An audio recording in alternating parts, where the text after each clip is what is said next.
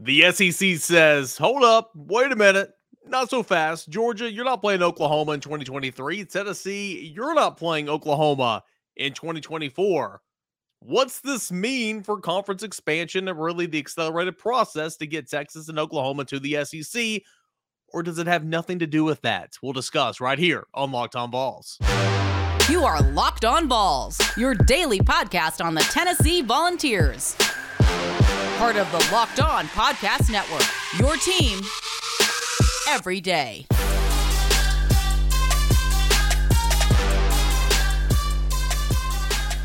Hey everybody, welcome into it. This is your Thursday edition of Locked On Vols, and I'm your host, Eric Kane. You can follow me on Twitter at _Kaner and at Locked On Vols. I write for the VolQuest.com site. That's the On3 site covering the University of Tennessee football, basketball, baseball, and recruiting. And of course, I'm your host right here of Locked On Vols. Thanks so much for making it your first listen each and every day. It's Locked On Podcast Network, your team every day. And of course, you can find it wherever you get your podcasts.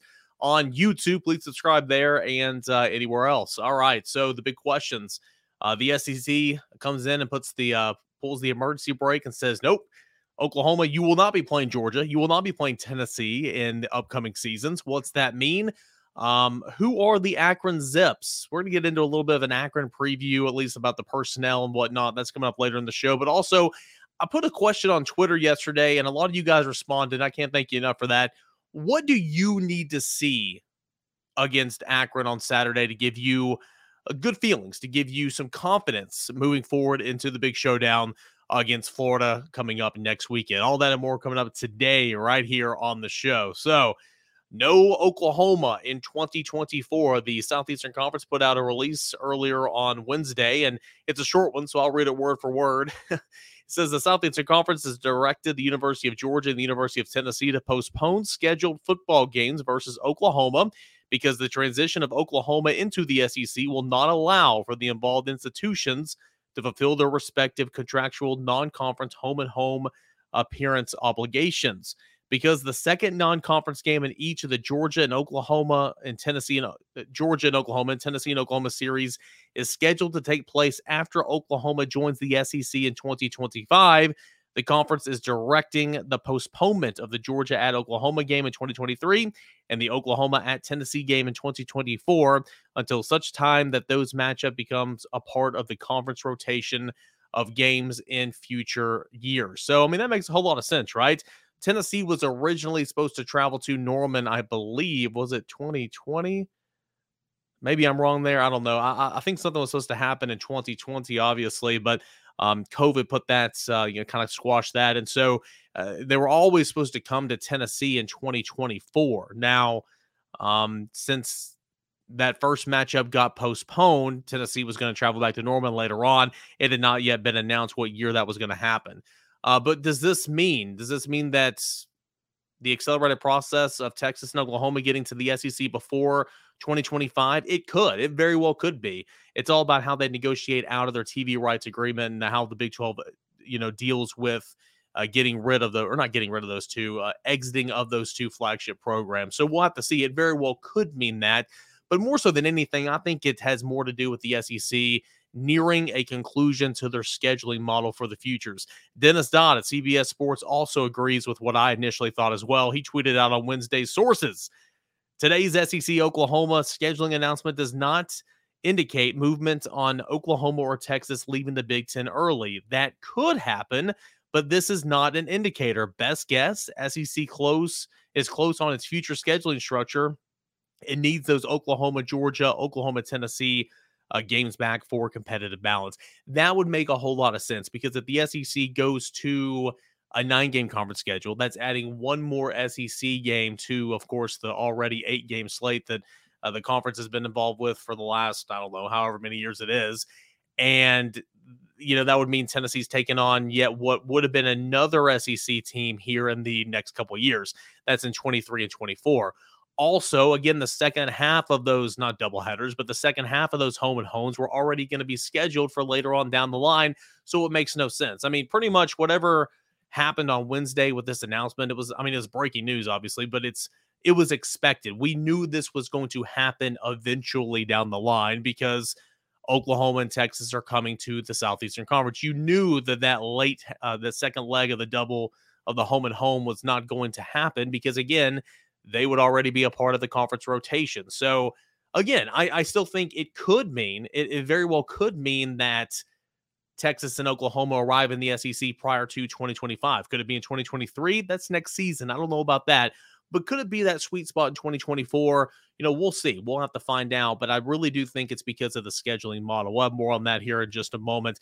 This is from Director of Athletics from Tennessee, Danny White, said in a statement, while we are disappointed that we won't be hosting Oklahoma in 2024, we are extremely excited about the marquee games that Oklahoma and Texas will bring to Neyland Stadium in the future as fellow members of the Southeastern Conference. In the meantime, we are actively exploring the best possible replacement for opponents for 2024. Now, you take a look at that schedule, the future schedules at fbsschedules.com, one of my favorite websites to go look up future schedules, where the Oklahoma game was supposed to take place in 2024. The other non-conference games are Kent State and UTEP. So obviously not a whole lot going on there. 2025, Tennessee has Syracuse and the Atlanta Chick-fil-A Kickoff Classic, whatever it's called, and UAB. 2026, Tennessee is at Nebraska for the first leg of that home and home, Western Michigan and Furman. 2027, the only non-conference game schedule right now is hosting Nebraska. 2028, you are at West Virginia, or you're playing West Virginia and Charlotte, North Carolina. We're going to dial it all the way back here to 2018 because, 10 years earlier, that didn't happen. We've already had that experience, but whatever. 2029, Tennessee hosts Washington, and 2030, Tennessee will be at Washington. So, again, there are slots available for non-conference games, but when the SEC likely, in my opinion, goes to a 9-game conference format, that will take the place of one of those non-conference games. And the legislation that every Power 5 team must schedule another Power 5 team from non-conference play in one of the 4 slots will be probably nixed, right? I mean, that's probably not going to happen anymore. So interesting. I mean, again, we knew this was going to happen. This is not shocking whatsoever. But the news did come down on Wednesday that Tennessee and Oklahoma will not be meeting in 2024. But, they'll be a part of the rotation in 2025 and beyond at the latest.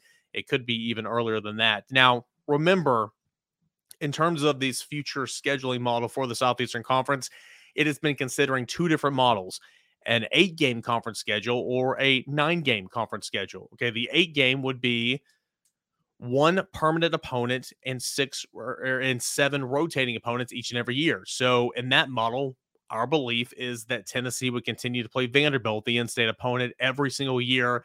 And then on the schedule every single year, it would be rotating 7 of the league's 16 games or 16 teams. Now, under that model and under the other model we'll get to in a moment, you will still get to play every single team in the Southeastern Conference once every 2 years. So that's really, really interesting.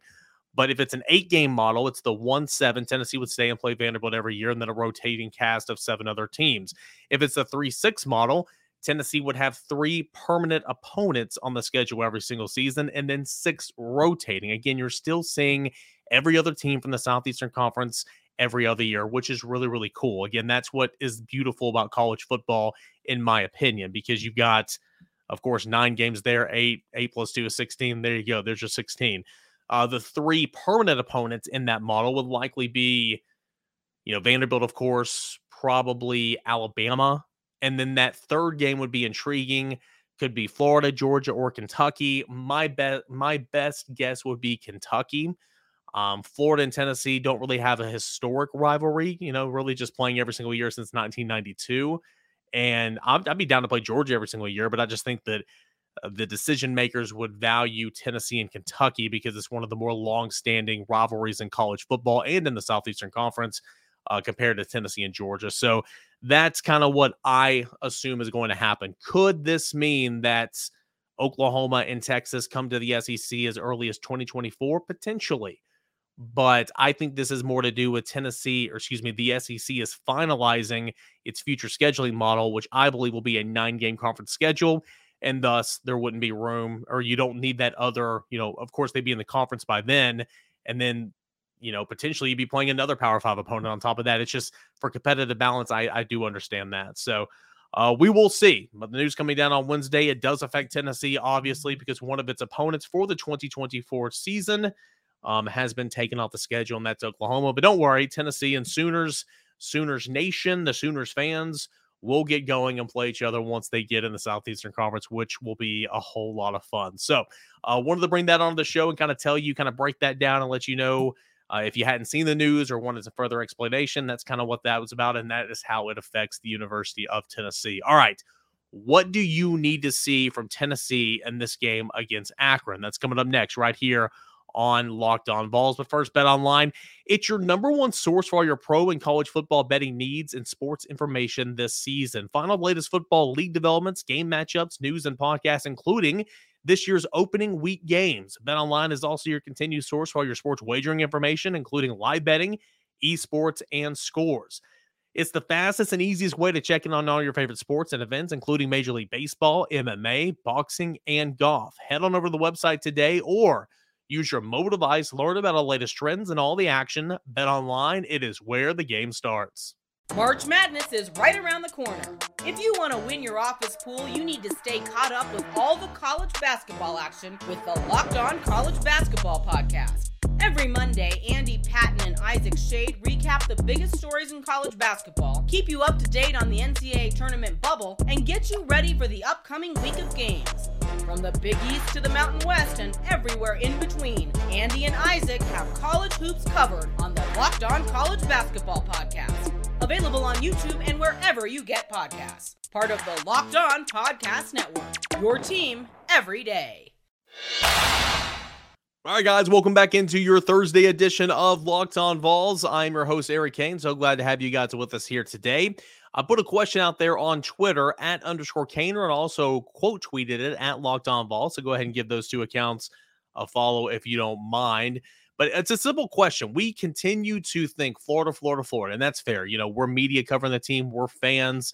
No one's getting juice. No one's getting excited for this Akron game. But it is the next game on the schedule. Akron will not beat Tennessee, but you don't want to go out there and just go through the motions and have a sloppy performance heading into Florida. So it needs to be sharp, clean, precision. This offense needs to get out there and score a whole lot of points. Defense needs to pitch close to a shutout. You need to create some turnovers. You need to hold on to the football, all that type of stuff. And you need to get out of here with a convincing win and have some momentum built towards that huge Florida matchup coming up the next week. So for that, I just put the simple question out there @_Kaner. Question for the weekend. What do you want to see from the Vols against Akron? Florida's coming up. What do you need to see to feel more confident? And you guys did a fantastic job of giving me a ton to work with here in terms of, what you want to see. Tim chimes in, says, improvement on special teams. No doubt about that. Clean up the mistakes from Saturday. This will be difficult to track because of the opponent. And that is extremely, accurate. What did we learn about Tennessee from the Ball State game? I'll tell you, not a damn thing. Not a thing. I hate those type of games to kick off the season. I'm not saying you should go and play Alabama week 1, but it's so difficult to learn anything from your football team with an opponent like Ball State. So it's going to be difficult to track the improvements from a game like Akron as well. You're not going to learn much about your football team. You just want to get guys work in, and you want to get guys some actual game reps and really more stats in terms of building confidence, like I said, for Florida. Tim, great answer there. Julia says high power offense. Absolutely. That was 3 points in the second half of regulation at Pittsburgh. It's got to get better on that. No doubt about it. Sam says, like to see Hendon be a little bit more clean and crisp with his passing, especially on short passes. Let those wide receivers get their yak. That's exactly right. And, the coaches have said on 2 straight weeks here to begin the season that Hendon had a little bit of, footwork mechanical issues at the beginning of the games against Ball State and Pittsburgh. Why is that? I mean, obviously he fixed it and went on to have, good games and started, padding his stats and whatnot. But, why is that? I want to know. Can you work on your accuracy? That overthrow can't happen. Just throwing high early in football games. Again, I can't continue to stress this enough. I'm not saying Hendon Hooker's playing bad so far this season, but he can play better. Everyone can play better, but he's left a lot out there, even though he's gotten a lot too. So Sam, good observation there. We'll go to Drew. Drew says faster starts, better accuracy early from Hendo, no drops, no MAs. MAs means missed assignments. And I'll say this, I mean, even in a game like this, missed assignments are a part of football. You're going to have missed assignments. That just, is what it is, but limit those. Obviously you should not have as many missed MAs in this football game than you do in a normal football game. Faster start, absolutely. As I forgot who it was, but someone called me out on Twitter Tuesday, and rightfully so. Call me out on that stuff. I preached on this show last week. Hammer the over, hammer the first quarter over, hammer the first quarter over for Tennessee every game this week. And it took them 4 series to actually get going. It took a big interception from Trayvon Flowers to kind of turn the tide there early in the football game for that offense to get going. So Tennessee needs to get out on a faster start, no doubt about it. We just spoke on the accuracy issues. Good stuff there from Drew. We'll go to Carlos. High power offense utilizing the wide receiver, tight end, and running back at its full potential. Yeah, I don't know if you'll see necessarily that. Utilizing those positions to their full potential means getting creative with the offense and the play calling. And, why do that against Akron, right? But I know what you're trying to say. You want it to be a beatdown, and you want wide receivers and tight ends and running backs to have a big day. I'll say this as far as the running backs. You need to get that run game going. No doubt about it. You need to get that run game going. Again, I sound like a broken record here, but you're not – if you go out there and run for 250 yards against Akron, that's good. I'm not going to sit here on Monday morning and say Tennessee's a great running football team because, again, it was Akron. But what it does do is it builds confidence, again, for Florida. Appreciate that, Carlos. We'll go to Rocky Top KGS. I'll tell you what I don't want to see. No looking forward to Florida. Play a clean game with no injuries, get the dub, and get ready for next week. Yeah. Again, Josh Heupel mentioned earlier this week that the team didn't have a clean and mentally focused practice week last week heading into Pittsburgh. I don't care who the opponent is this week. I'm sure the coaches will be all over the team, to keep their mind right. And they said as much earlier with media availabilities that it doesn't matter who's coming up next. They're going to prepare the same way, which is a given, but still it's good to hear them say that. We'll go to Matt. Special teams perform a bit better. 100%. Had a blocked punt. Nearly had a blocked punt against Ball State as well. And he had a muff punt. What I would do with Trayvon Flowers, a popular question that I've gotten this entire week was, well, do they try somebody else out of punt return? Well, I think D. Williams is going to be the option at punt return. He's hurt. I don't know how long he's going to be out. I mean, he's got a shoulder deal right now. But even in camp, I don't remember there being many other options at punt returner. Now, kick returner, there were a couple of different options. You got Dylan Sampson that's been mentioned. Squirrel White maybe as a punt return. I don't know. But really at punt return, D. Williams and Trayvon Flowers are the two guys. So in a game like this, Akron will be punting an awful lot. Get him back there and get him some work. If he doesn't look good, try somebody else out. But he needs those reps no matter what, because I do think it will be Trayvon Flowers continuing to return punts. So we'll have to see exactly if I'm right, but that's kind of what my best guess is. Matt says special teams are performing a bit better. We just said that. That was you. I just read it twice. Let's see here. Mike says, I want to see nothing new. Just get a big old lead early, then develop the young guys. Absolutely. That's what this game should be about.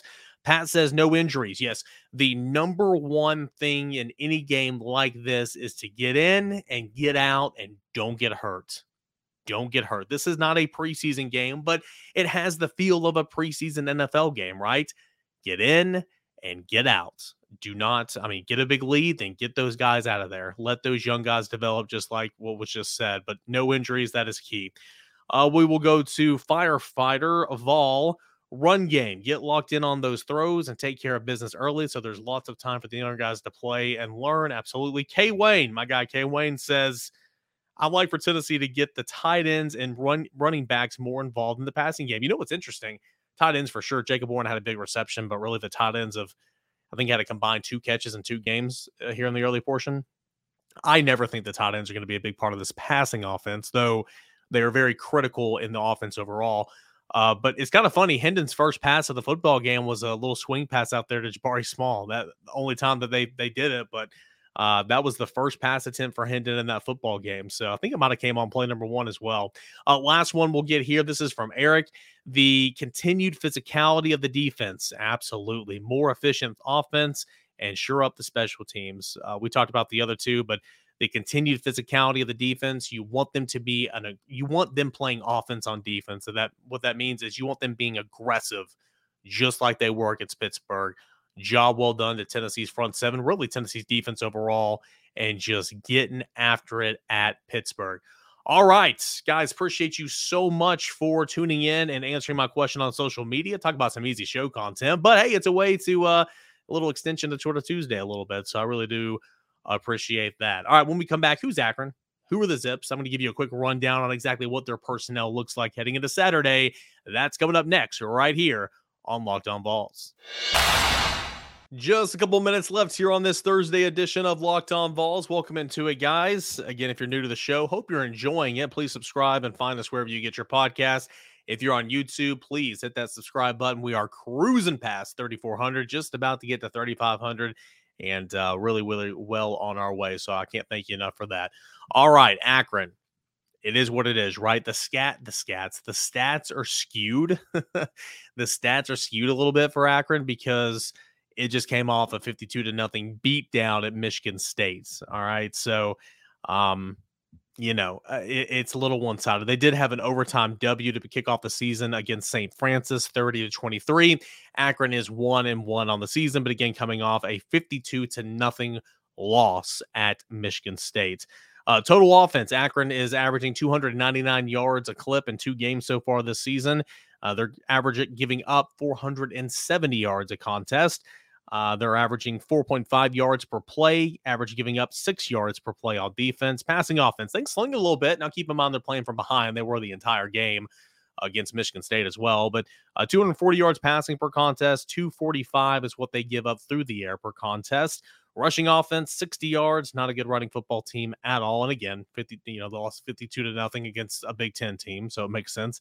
60 yards on the ground, 224 yards is what they're giving up on the ground. So a great opportunity for that run game. But again, some of these offensive numbers I'm mentioning, their offense last year, 20 points per game. They're averaging 19 points per game. Forgot to mention that, 15 points a game this year. They were dead last in the MAC last season with running the football, and they were dead last in the MAC in 38 points per game given up last year in defense. So this was a 2-10 football team a season ago, 1-7 in MAC conference. God, I did it again. MAC in the MAC, the Mid-Atlantic Conference. This is not the Mid-Atlantic Conference. Oh, geez. All right. So not a good football team last year. Not looking like to be a good football team this year. Yards per carry on the ground. Akron is averaging 2. Opponents averaging 5.1.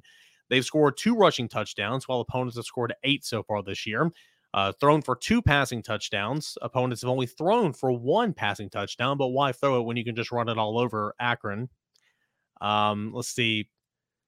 Fumbles lost, 4 for Akron, only 1 for opponents, but interceptions thrown. Opponents have thrown 3 picks against Akron, while the Zips have not thrown 1 interception just yet.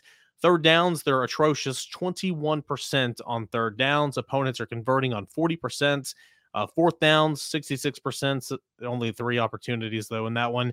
Time of possession, they're possessing the football about 27 minutes and 41 seconds. And they've corralled 3 sacks, tallied 9 tackles for loss. They have given up 11 sacks and allowed 19 TFLs so far this season. The offensive line a season ago gave up a nation worst 57 sacks, and they do return 2 starters from that unit. So 57 sacks is what Akron gave up last year. That was 131, or however many teams there are, 131, 132 of 131 or of 132. It was dead freaking last. Here's the bad thing for Akron. Their best player, quarterback DJ Irons, he was, according to the television broadcast of that football game, he exited in the second quarter with a lower leg injury. It looked like he couldn't put any weight on one of his legs, so he might not even play in this football game. He is a legitimate dual threat quarterback. 400 yards passing so far this season, 2 touchdowns, completing 62% of his passes. His backup, who will likely get the start if he can't go, and I haven't made contact with anybody at Akron yet. I've been trying to all week. I don't think he's going to play, but if he doesn't play, his backup, Jeff Undercuffler, yes, Jeff Undercuffler is his backup quarterback, a transfer from Albany State. He did throw for like 6,000 yards in 4 years at Albany State, but In relief last week, he completed only 50% of his passes and threw for 80 yards. Minnesota transfer running back Cam Wiley is the lead back for them in the offense. He's got 114 yards on 31 carries, 2 touchdowns. Leading rusher from a season ago is Jonzell Norris. He has 2 attempts for -2 yards so far this year, but he's also an option. Bright spot at wide receiver, Shockey Jaquez Lewis. Again, that is Shockey Jaquez Lewis. In 2 games, 11 receptions, 153 yards, and a touchdown. And he's also their kick returner. You look over on the defensive side of the football, not a whole lot better. They've given the 4-2-5 look a lot so far in the early going. You've got Bubba Arslanian. Yes, Bubba Arslanian's a good linebacker for them. He's got 15 tackles so far this season. Their leading tackler last year is a fellow linebacker who's back, Jez Lord Boating. He had 80 tackles a season ago. Victor Jones is their best guy up front, 13 tackles, 4 TFLs, and a sack so far this season. And then in the secondary, you had a secondary that was just atrocious a season ago. See, Akron was next to last in the country in opponent third down conversions in 2021. So that's not really about the secondary, but it's about the defense. They were next to last in the country and allowing opponents to secure first downs on third downs, which is not a good mark. But here's on the secondary. They only had 6 interceptions all season long last year. 3 of those came from cornerback Charles Amanakwa. Probably mispronounce his name. He is on the roster. He has not yet appeared in any game, so my assumption is that he is hurt. They got a couple of transfers at the safety position this offseason. Let's see, you got KJ Martin from West Virginia and Nate Thompson from Duke. They're starters. They run a lot of defensive backs on and off the field, though they play about 5 or 6 at a time. So that's a little bit about Akron. I didn't want to spend much of our Friday show kind of going over it, but wanted you to have some nuts and bolts on who exactly Akron is, who they bring challenges. If DJ Irons' quarterback plays, he's a pretty decent player. I mean, he won't win them the football game, but he's a pretty decent player. I don't think he'll play. We'll see. Their wide receiver, Shockey Jaquez Lewis, is probably one of their other best players. So that's Akron. I expect Tennessee to absolutely roll in this one. The line is 47 last time I saw. Again, I always say stay away from lines when they're 4 touchdowns or greater, just because you never know exactly what might happen. Now, Tennessee covered Ball State. I get that, but you could very easily get your reserves into the football game and start working on some things, or they might struggle or something, and you're still blowing them out. But I mean, 47 points is it's a heck of a lot of points. Now, Michigan State, I don't know what that line was, but they won by 52. So, we'll see what happens here. But I expect Tennessee to win big and to win convincingly, getting in a whole lot of players, a lot of Dylan Sampson, a lot of Justin Williams-Thomas on offense, a lot of Joshua Josephs, a lot of Tyree West. Maybe Christian Harrison at cornerback, those type of games. Elijah Herring at linebacker as well. All right, that is going to do it for your Thursday edition of Locked On Vols. Can't thank you enough for hanging out and making your day start with us right here on Locked On Vols. If you want another listen, make Locked On SEC with Chris Gordy your second listen. He'll take you around the SEC team to team to team in 30 minutes or less every single day. Locked On SEC, make that your second listen behind Locked On Vols, which is your first listen each and every day. Continue to support the show on YouTube. Thank you so much. Hit that subscribe button and tell a friend. We'll get you set for your football weekend. That's coming up tomorrow on Locked On Vols. Until then, enjoy the rest of your Thursday, everybody.